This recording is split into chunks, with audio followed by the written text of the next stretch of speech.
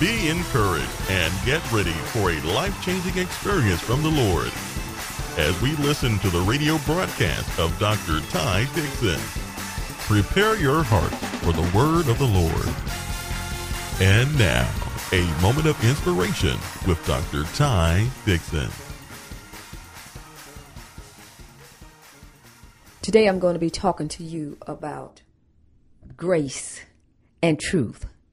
Have you embraced it yet? Grace and truth. Have you embraced it yet? In John 1:14, it says, the Word became flesh and made his dwelling among us. We have seen his glory, the glory of the one and only Son, who came from the Father, full of grace and truth. The Word became flesh, which means that the Word became Jesus Christ and made his dwelling amongst us, among us. In other words, Jesus is the Word, and the Word became flesh and dwelt among us. The living Word became flesh and dwelled on planet Earth. And it says we have seen his glory. If you read the gospel of Jesus Christ, Matthew, Mark, Luke, and John, you will have seen or have read about the glory of God. And it says we have seen his glory, the one and only Son who came from the Father, full of grace and truth. We are talking about grace and truth. Have you embraced it yet? You see, Jesus Christ came on the scene and he literally gave us freedom. He came to set captives free. He came to let go those that were blind and captured and imprisoned. He came to free the oppressed and the depressed, came to heal the sick, raise the dead, cast out devils. That's what the Bible said. And he demonstrated these things as a part of the reason why he came. He said, I have come to destroy the works of Satan. The Bible says, for the Son of God was manifested, came into play, that he may destroy the works of Satan. So we find out that Jesus Christ came on the scene, and he literally gave us freedom. He shed his precious blood that we may be free. He imparted into us the ability to come out of ungodly, decomposed, stinking situations and live a brand new life. He introduced a principle that many have not captured yet. That's why we're having this talk. Have you embraced grace and truth yet? You see, it is called the revelation of grace and truth. I call it a revelation because it's not something new, but it is the concept that must be revealed to your spirit, to your heart, to your soul, to your mind, to your intellect prior to conversion. You see, to be converted, to be changed. It means that you are what? Conformed or converted or changed into something else. You ever seen like the little robot games or the things that transform itself into something else? Conversion. And it says that you got to look at what the conversion experience is, something that happens as a result or something propelling you into a different way of looking at things, way of seeing things. In other words, when you are converted, it's from the old format into a new format. Let's look at the computer. When you have a computer and you have different files on your computer, Windows 2003 and 7 is compatible to the Windows XP file or something like that, and you're converting it. Maybe you're converting something from an MP3 file into a WAV file. In other words, it converts or changes from the original format into another format. And that's what your encounter with Jesus Christ should be like. You should be changed or converted into a what? A new person or a new creation. Now we're going to talk about that a little bit more. But it says that the concept must be revealed to, we're talking about grace and truth. It should be revealed to your spirit, your heart, your soul, your mind, your intellect. Prior to conversion, you see, it's got to be something that happens in your inward part, before you can walk in the newness of Christ Jesus. Have you been converted or changed or shifted to a new creation, or is it the same old? Oh, let's play real life in the prayer in year 2012. Come on, let's be real today. Let's look at the inward parts. Let's deal with what it is, because life is too short to pretend. Life is too short not to know that you know that you know that you know. Life is too short to get a little dab here and a little dab there and not really experience the fullness of what you're supposed to have. Have you ever worked on a job that underpaid you? I mean, you're overqualified for the position that you're in, and you're being underpaid, and you're what? Frustrated. Why? Because you want to work at a job that's going to pay you on the skill level that you're bringing to the table. It's very frustrated to be beneath what is rightfully yours. So as it is in the spirit realm.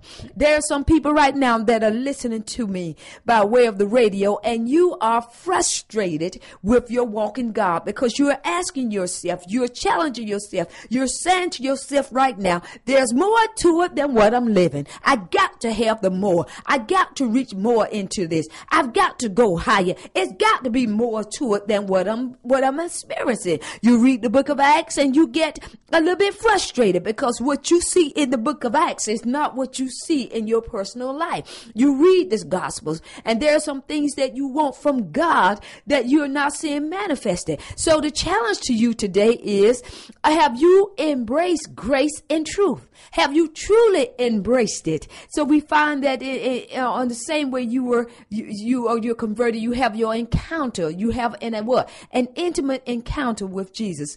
If you don't see the changes that you desire to see, then keep listening to this message. It's easy to front others. You see what I'm saying? It's easy to act and play and pretend and flog around and all that other stuff. You know, it's easy to play saved. Oh, yes, it is. It's easy to pretend. It's easy to go to a church, dress like they dress, act like they act, get up when they say get up, sit down when they say sit down, clap your hands when they say clap your hands, quote a verse when they ask you to quote a verse. It's easy to say praise the Lord, brother, praise the Lord, sister. Oh, everything's wonderful in the neighborhood. It's easy to pretend for 2 hours or 1 hour or 45 minutes or 3 hours. It's easy to pretend for a while. But what about Monday after Sunday? What about Sunday after the morning service? Then who are you? Am I reaching out to some people today? Are you tired of the games? Are you tired of the pretense? Are you tired of the lies? Are you just plain tired of the foolishness?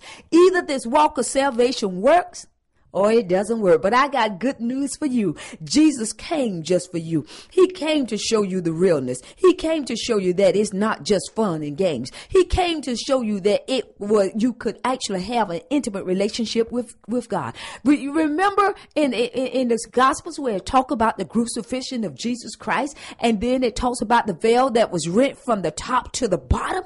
Remember how he opened that veil, and now you can go behind that. In other words, he made a way for you to come into his presence.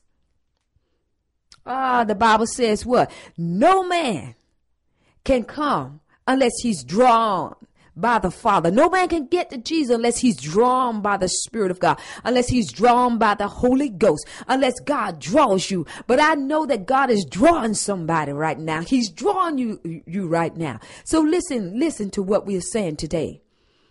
If someone called you by your first name, you know your name. That's correct. And I can hear God calling some people right now. You see, the word of God says, and Jesus said, he said, my sheep, those that follow me, hear my voice. John 1:14, the word became flesh and made his dwelling among us. John 1:17 goes on to say, now listen here, for the law was given through Moses. Grace and truth came through Jesus Christ. I will say that again. The law was given through Moses, but grace and truth came through Jesus Christ. Let's make it applicable to day-to-day living. If you read the book of Leviticus, you'll find that there are many things right now that was worthy of death under the law. You find that under the law, people felt like if you made a mistake, if you lived a certain lifestyle, if you went through a certain forgot different activities as an outward show of holiness, then you deserve to be stoned. You deserve to be killed. Now we can turn to the woman that was caught in the very act of adultery. Yes, caught in the very act of adultery, pulled and drugged and placed right at the feet of grace and truth. Somebody need to help me. Grace and truth. And what? Jesus dealt with it. Woman, let's deal with this. Let's deal with the adulterous act. Let's deal with it. Jesus wrote on the ground. And you know what the Bible says. Said from the eldest to the least of her accusers, they left. Why? Because Jesus said, those that without sin, you throw the first stone. In other words, he never acted like sin wasn't there. And see, that's where we got to move. We got to move into the realm where we recognize when sin is in the house. He never discounted the fact that somebody had sinned. Oh my God. But he said, those that are without sin, you cast the first stone. If you feel like she should be stoned. In other words, yes, let's deal with sin. Let's deal with the penalty of sin. But let's also deal with the fact that although you are accusing her, you got some issues too. But see, the people that had the issues as well as the lady that they were trying to accuse of adultery and want to see what Jesus would do in the act, the Bible says from the eldest to the least, they walked away. They threw the stone down and they walked away. I dare say, had they said, oh, Jesus, you got me right too. I need to be down there at your feet. I need to be waiting on a little mercy in my life. But they walked away. I believe that they would have gotten their deliverance as well had they stayed and faced their issues. But now you got the woman that was caught in the act of adultery. She had to face what? Her issues. Jesus asked her, now where are your accusers? She said, no man is here to accuse me.